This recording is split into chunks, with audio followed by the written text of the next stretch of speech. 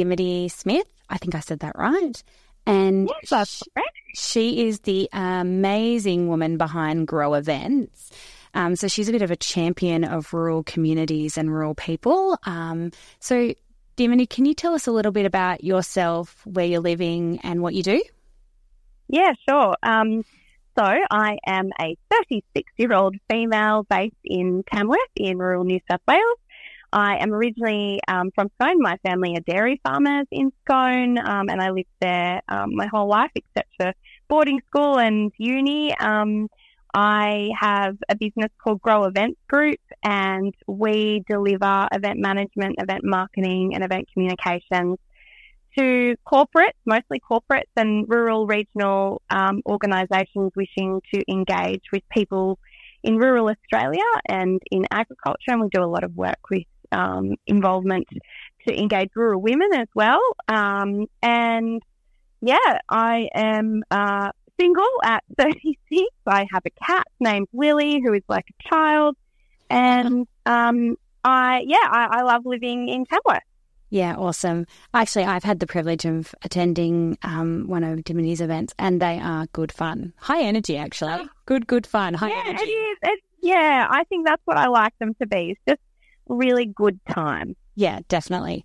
So some people might recognise your voice and also might have heard a little bit of your story from the amazing podcast Motherland. And to give Steph a shout out, she does amazing things for rural women.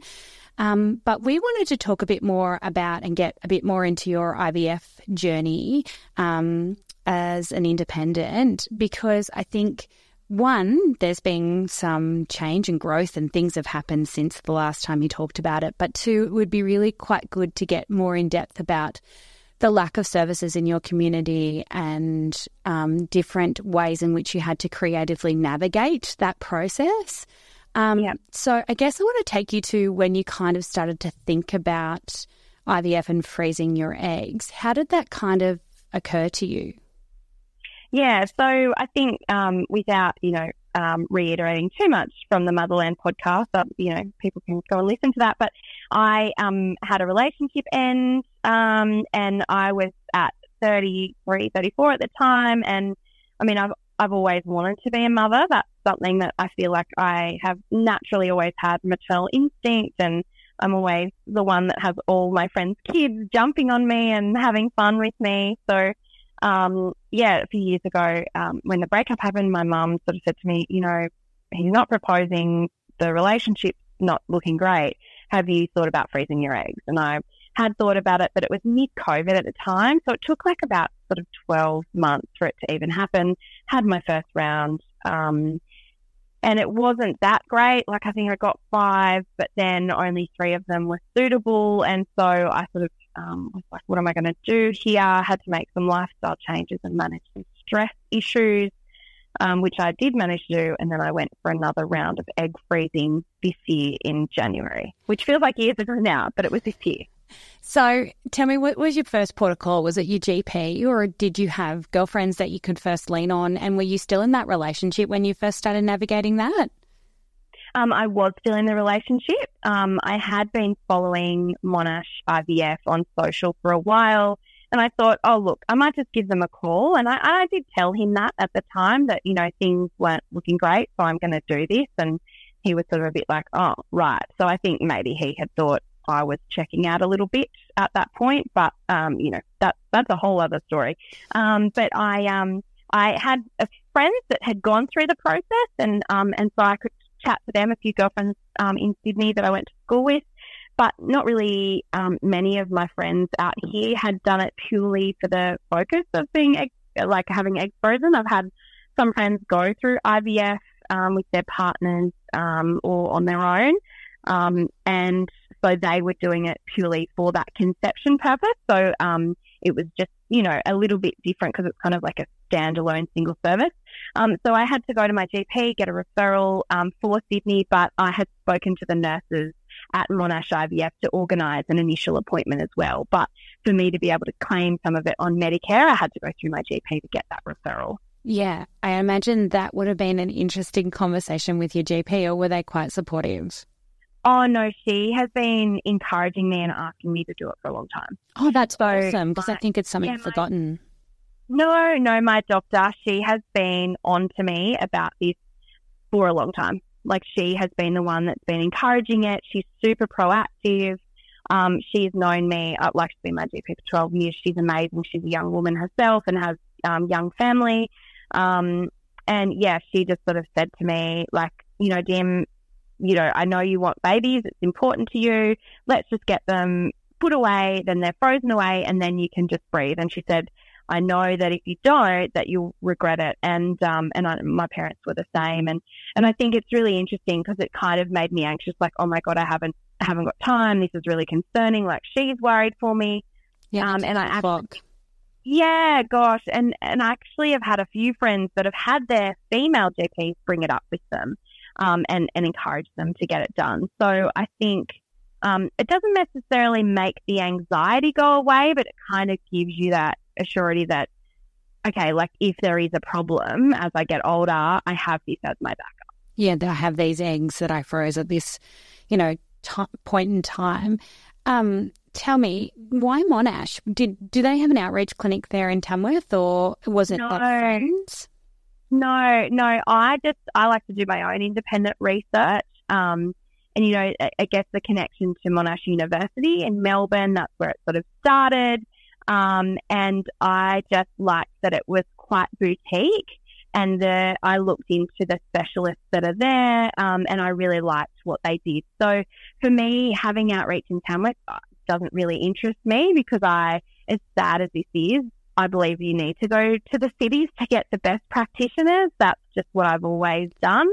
I go and stay with friends if I need to, but I just, rather than having a negative experience, not all regional practitioners, are at the top of their game. But I mean, I just figure if you're going to go and do it, you go to the best and you do it once. And I'm really comfortable going to Sydney for that. Well, I think this is actually really topical at the moment, because there was an article that I was reading on the ABC about a young girl, and we're going to interview her soon, in relation to how, even in most cases, outreach is not offered, but even if it is, it's probably not the same service or the same calibre of service that's getting offered in the cities, or choice and option is not there. So you either got a male clinician, or you've only got a female clinician, or you've got a locum that's barely there, or yes, you just don't know. And that, I don't know, I just always say, like, any medical procedure, I just go to Sydney. Yeah, it's not. I just say to my doctor, and she knows me now, that she goes, right, no, you just go to Sydney. Yeah. She knows that that's what I like, and she helps me look at practitioners, and I kind of just go, even my psychologist, she's in Sydney. Yeah. And it's not necessarily because that there aren't excellent psychologists out here. It's because I know I can get in next week and I don't have to wait, and I can get bulk billed. And, I just don't have those challenges that I have here in Tamworth with getting into services. Yeah, services. Like, it's just, and even this year when I went, and I was going to, I'm sure it'll be a question that comes up, but shall I share about my second egg freezing journey and what happened there? Yeah, because I think it's really interesting, because in your first egg freezing journey, it didn't go how you anticipated, did it? No. Like, when I was really sad, and it was probably like only a few days after I had it done. I had my podcast with Steph, and I probably was still highly hormonal.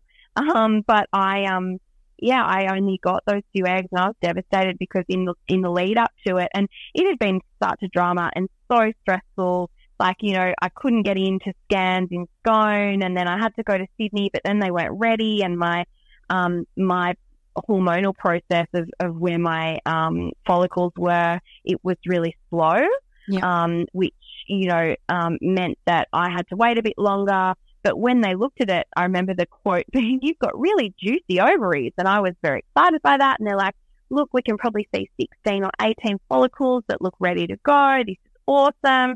And obviously then thinking, okay, well, follicles, that's a really great indicator of eggs. Not realizing that it's when the trigger shot happens, whether the eggs are actually good to go.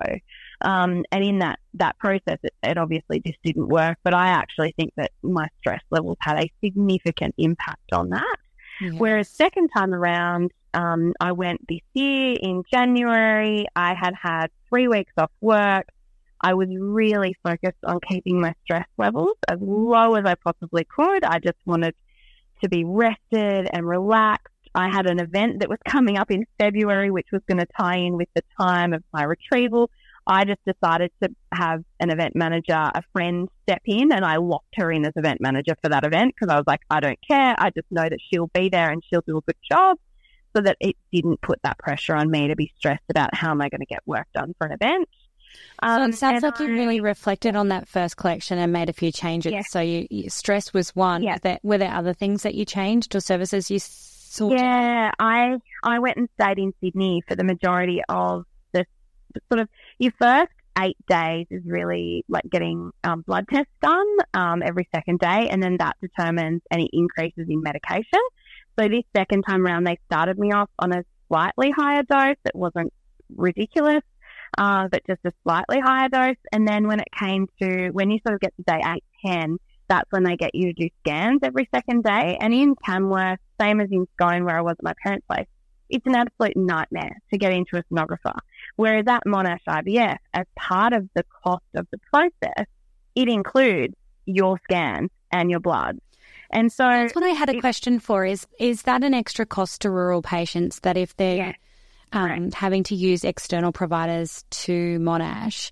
And I know when I've had pregnancy scans and I've had them done externally to whoever my obstetrician is in Sydney, I know that they're always not confident with it, if that makes sense. Yeah, correct. And that was the issue, and that was what my doctor had said. He's like, yeah, you can go to other places, but they're not going to be the specialists that I want you to see. I want them to nail this and know exactly what's going on. And that was the issue with the first round, was that the sonographers I was seeing in Tamworth, they weren't. They don't do IVF every single day. No. And so he was like, okay, I know this is difficult, but can I get you at least Sydney to Newcastle, anywhere? But it can't be. Just please don't go back to where you went to before, because it's a waste of time and of your money. And I was like, yeah, right. So for this second round, I went and stayed at my best friend's place. She lived at Taramara. So when she would go to work in the morning, I'd come with her on the train and I'd go and have my scan and my blood. And then I just went and worked from WeWork down at Barangaroo. Oh, and it was the worst. Great. I know. I was like, this is so cool. Like in my lunch break, I went for a walk down to the harbour. Like I just did all that I could to keep myself as relaxed and happy and low drama as possible. Whereas when I was in Tamworth the first round, like I would go and get the bloods done. They wouldn't get there in time. Like, you know, it was just, they're like, where are your bloods? We're trying to follow them up. Like it was a nightmare even for them. So this second time around, I knew what I had to do. And I think that was part of the reason why I ended up having a much better round. I ended up getting 10 eggs. And, you know, I'd gone in going, if I just get one, I'll be happy. I'll be happy if I have one egg. Anyway, and I got in there, and when they came out, I had this absolute babe. He was a gay guy who was my anaesthetist. He was so good looking, and I was like, oh my God, he's so hot and he's so fun. Anyway, and then I came out and I asked the lady, I was like, how many did I get? And she's like, you got 10. And I started crying because I just couldn't believe it. And anyway, so I thought, look, even if I got 5 of those 10, because they ring you a few hours later and tell you after the embryologist has looked at them. And they rang me and they were like, we have great news. All 10 are perfect and we're freezing them all. So I just, again, cried some more, partially hormones, partially I think just genuine relief. Yes. And so, yes, I was in the car with my mum and still coming out of the anaesthetic and sleeping in the car and just being just so overjoyed by the fact that I knew that I was happy with that and I'm not going to go back for another round. And, I got my 10, so I've got a baker's dozen in the freezer now. That's awesome. Because I think it would be really easy for people to just assume that when you talk about stress, you're talking about work stress. But I actually think that it's more complex than that. That I think a lot of now that you've developed some health literacy around IVF, that actually the IVF itself was causing a lot of stress with managing it from your location. Absolutely. That, I would say, was the most stressful part, was the worry about, okay, where am I going to get my bloods? Are they going to get in time? Where am I getting my scans done? Is it going to be suitable for what they need to know? Am I going to have to go to Sydney an extra 3 days? Can I get the scans done in Scone? Okay, am I going to have to go back to Sydney? Like, there was just a whole lot of rigmarole in that caused it to be so much more stressful. Whereas this second time around, I knew what to expect. I knew how I could keep myself super calm. I culled back a lot of stuff in life when I was just busy rushing around and whatever. And I managed to sort team members to be able to manage the other part of work. And even the last time around, I was super religious, didn't drink. I was super careful with what I ate. Whereas this time around, I was like, well, if I'm going to be out with a friend, I'm going to have a glass of wine. If that's what I want, I'll keep it to red wine. I won't overdo it. And I'll just have fun. And I just really think that it was really about and I also had lost some weight before it as well. That helped too. But yeah, I think stress played a huge part, in the process. And that's really hard because cost is obviously prohibitive to whether or not you can go and make that commitment, in every way, shape or form, of whether or not you can have the time off work or away from the farm or be able to get down in Sydney and pay for the accommodation. So that's really hard when you think the only way to navigate that is to go and stay in Sydney or Newcastle or whatever the major, you're talking Tamworth, we would say that was a regional centre now. So, we're not talking rural, remote, we're talking regional, and you've had to still go on to the big city to be able to navigate it. Yeah, absolutely. Like, I think that's the challenge. However, I mean, look, I will say there are a lot of options. I think it's Janaea, they do Tamworth. Yeah. And lots of people have said that that's been a really great experience for them. And that's awesome. But I knew that I wanted to go through Monash IVF because of the fact that, there's some schools of thought that those bigger organisations that just pop into Tamworth, they just have a recipe that they go, yeah, we'll just give you this drug, off you go. Whereas I felt Monash, it felt more boutique to me. And that's choice and option as well, though. Yeah. And I felt really grateful to have that. And I also have private health.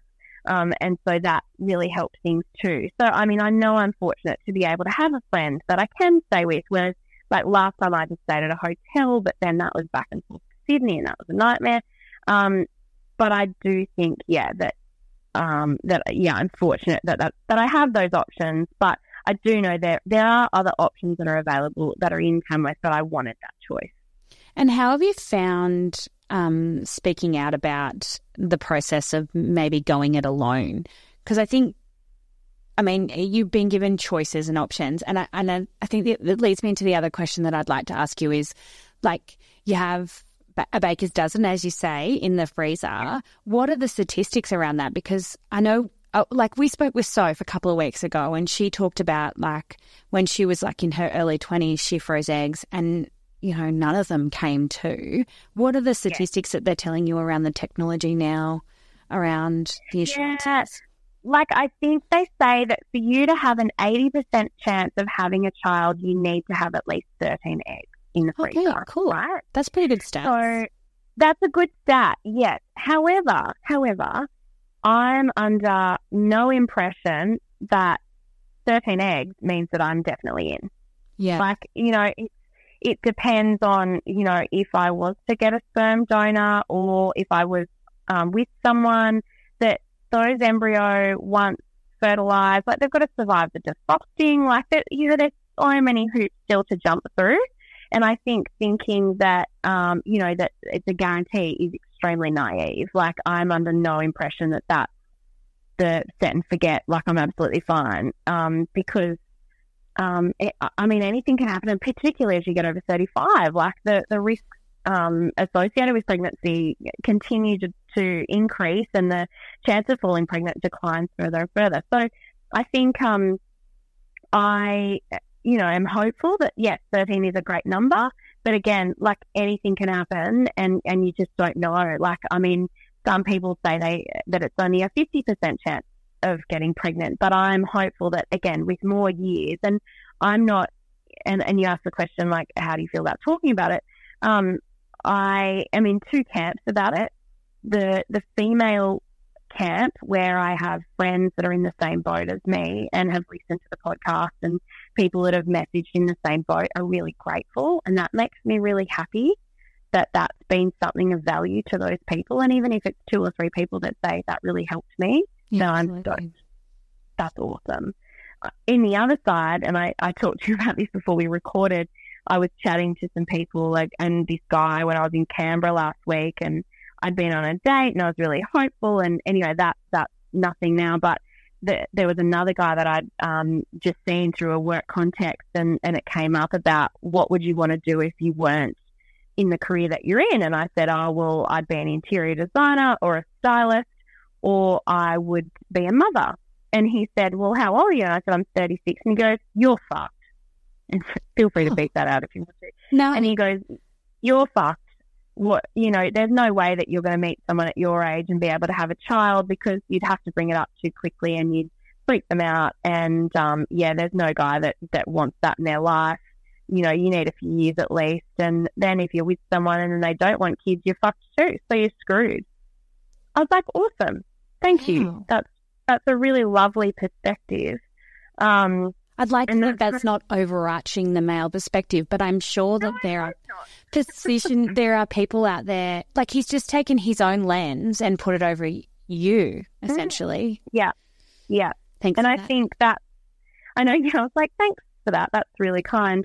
But also then that you freeze your eggs, that dampens the clock ticking, right? It doesn't stop the clock ticking, it dampens it. It turns it down a but bit. then you have people like this putting their own lens across your narrative, and then that would make the clock feel more urgent again, I guess. It does, yeah. And I think that's the issue is, like, and I said, there's the camp that message me and say, thank you, that's really great that you've talked about that. But then there's also this other side that I'm like, oh my God, these guys must think I'm a psycho, that I'm like this boiler bunny, like ready to bloody breed next week, which is not the case. No. I think there's definitely conversations, but given that I have the eggs frozen, I'm really happy if there's someone that I meet and we're on the right page, then I'm happy to give it a little bit of time. Like, I don't need to have this happen in 6 months' time. Like, and that was one of the things that I spoke about on the podcast when I was with Steph doing Motherland, was that I wanted to give myself till 37, and I'm 37 next March in 2024. But as I also said to you off phone, like I gently just highlighted that to Dimity when we were off the phone, like, hi, I just wondered what, where you're at on your timeline, because, you gave yourself these goals and these deadlines when you last recorded, and I'm just wondering where you're at with that. Yeah, and so I've had this open discussion with friends and family, and people are so supportive. Whatever I want, they fully back me. My girlfriends, my family, my mum and dad, like, they're fully supportive. But I've come to the decision that I am ready if I meet someone, definitely. Like, I really want that partnership with someone and to create a family with someone, and a life with someone.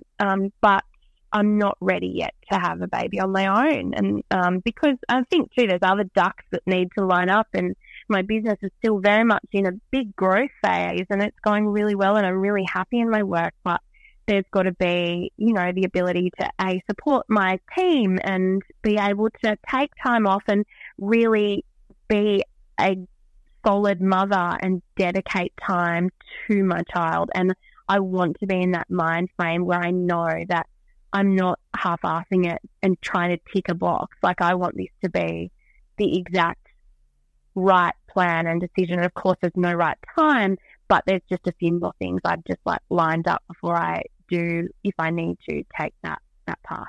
Yeah, I think that conversation is really interesting, because when you have frozen your eggs and you're starting to think about going down the path of maybe doing it alone, you're also then, from a rural perspective, making the commitment again, okay, well, I'm essentially now incurring the additional financial cost of having to camp down in Sydney again. Yeah, yeah.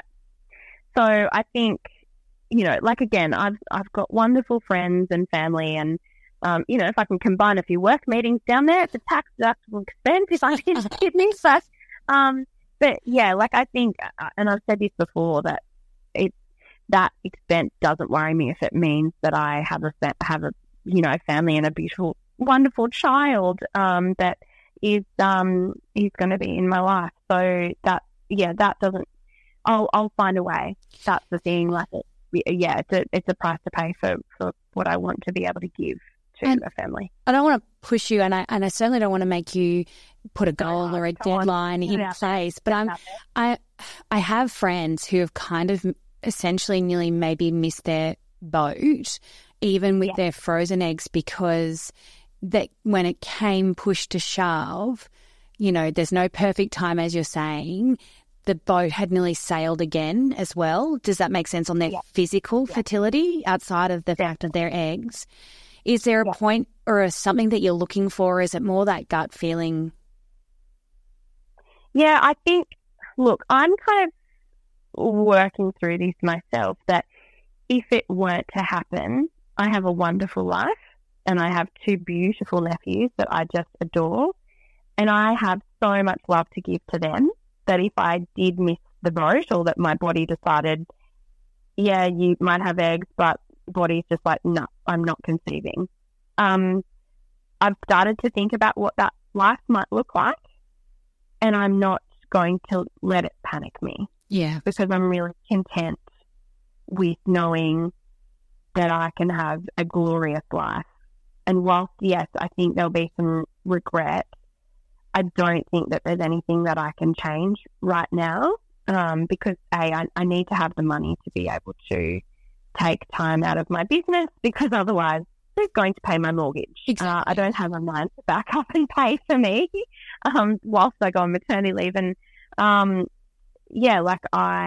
think that's probably where I'm at, is that I have tried to think, okay, what would my life look like if this doesn't happen, or if I don't meet someone, or if I can't get to that point. I certainly don't want to, push it. I've got heaps of friends that have had kids in their early 40s, and that's great. But that's, I think if they can conceive, that's wonderful. But it's definitely something that's in my mind, that in the next few years that I'll be, I'm positioning the business for that point. Yeah. So that, the way I've created Grow, and the family environment I've created at Grow, with people being able to have kids and go on maternity leave, but work flexible hours and work flexible days. Like, that's the whole point, because I've wanted that work environment for myself in years to come. But if I don't, I definitely know that I can still have a really wonderful life, and my nephews are just going to get way more spoilt and taken on holidays and traveling and doing fun things with me. Yeah. More out for them. There's a thought that has occurred. It has occurred. God, yeah. If there was a rural woman out there listening to this in her mid to late 30s, and she was thinking about freezing her eggs, what would be some of the advice that you would give to her? Just bloody do it. Stop procrastinating. Just bloody do it. Like, stop thinking about it and thinking it's this big deal and you need to make this big life decision. Just do it. It should be no different than you going to the doctor and getting a health checkup. Obviously, there's the financial impact, yes, but half of that you can claim back from Medicare, which is great. But if it is something that's really important to you, stop making a drama out of it and just go and get it done. That's it, really. Just get up, do it, get on with it. Just get it done, get on with it. There's, the more you procrastinate, the more that you're going to build it into this big thing, and the more it'll become more difficult. Just get it done and move on with your life, and know that you've got that security there if you need it, and just kind of keep on going. That's just, I think the first time around that I did my egg freezing, it really felt like, oh my God, this is such a big deal. This is so massive. But really, now I look at it after doing it twice, and I'm like, really, it's not a big deal. Like, it's the same as, I don't know, getting a procedure. If you've got a sore shoulder and you've got to get it done, you just got to book it in with your doctor and see your specialist and get it sorted. That's kind of the approach that I think people need to have. And, yeah, get on with it. Go back to the good old pragmatics of rural women. Just make a plan and do it. Problem solve it. Sort it out. Like, the more you procrastinate, the more room there is for shit to go wrong. So just get on with it. And I don't know, like, I think that's the thing. I've just tried really hard to just go, well, you just got to kind of make the most of what you're dealt and try and do the best that you can with what you've got. Absolutely. Dimity, where's the next big event that people can find you or come and be a part of a Grow event? Well, as part of my own health and wellbeing management, I've actually, and I haven't actually publicly shared this, but I'm actually not going to do something for International Women's Day next year. No way. So I know, look at me doing self-care. So what I've realised is that there are wonderful events in the community that are happening. There's lots of community groups that do wonderful things, probably more meaningful things than what we do at Grow. And it was something that was becoming such a massive thing, and I just didn't know whether... For context, you did 3 or 4 events? Yeah, I did 4 events in the 1 week this year in March, which was just quite silly. But, I mean, amazing, and I love doing them, and I love the communication that comes from them and the conversations in the community as a result of them. But I think there's enough awareness around it now. There's lots of other community events that are great, and I am transitioning into investing that love into my clients who want to do International Women's Day events. So I've got one coming up for a client that'll be announced soon. But I also too love Rural Women's Day in October, and that really fits and aligns best with Grow. So that'll continue in October. But yeah, there was just a lot of work that went into them, and I just sort of kept thinking, is this really the best use of time, and could I do more in, I don't know, donating to a women's shelter, that money or that time, that, you know, could that be more valuable? And so rather than spending a week of traveling around the countryside and doing lots of different things, I thought, well, maybe I can invest in a different way next year. So you're not doing International Women's Day during March next year, but I think there's something pretty major that you might be working on for rural mums anyway during that period. Yes, we are so thrilled to be the event management partner for Motherland's National Conference in Launceston next year. So that's taking place on Friday the 1st and Saturday the 2nd of March in Lonnie. And it's been so wonderful working with Steph. There's still some tickets available, but definitely want to snap them up so you don't miss out. But we've got 2 days of incredible speakers like Sam Bloom, Jessica Rowe, Maggie Dent. Excuse me, now I'm coughing. I'm getting excited about it. But it's honestly, it's going to be incredible, and just even being able to go down to Tasmania is such a great opportunity. And and there's still also room too for people to get involved in terms of if you've got a gift that you want to put in the gift bag or sponsor. There's lots of amazing opportunities. It's going to have such huge reach all around Australia. So really excited for that. And just jump onto the Motherland website to get your tickets. Yeah, I know. I've been watching the speakers get announced slowly and getting more and more excited. I actually sold it to my husband as it was a work conference. So it kind of has that vibe.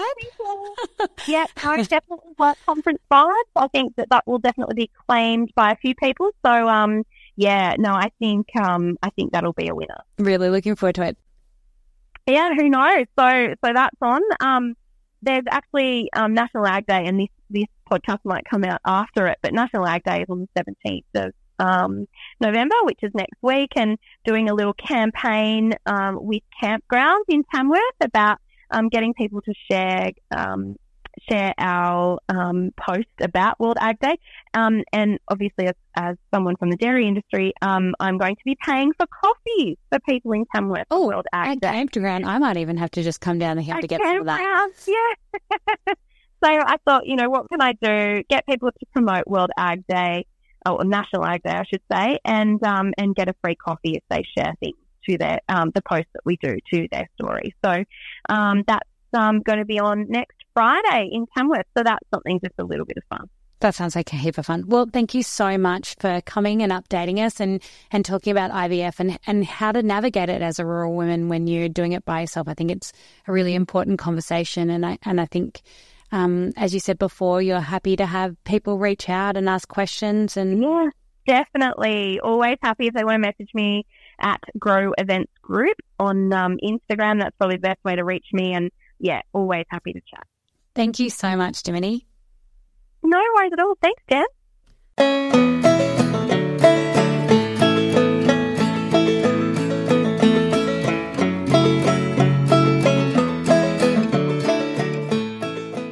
Her Herd recognises the traditional lands and waters on which this podcast was recorded.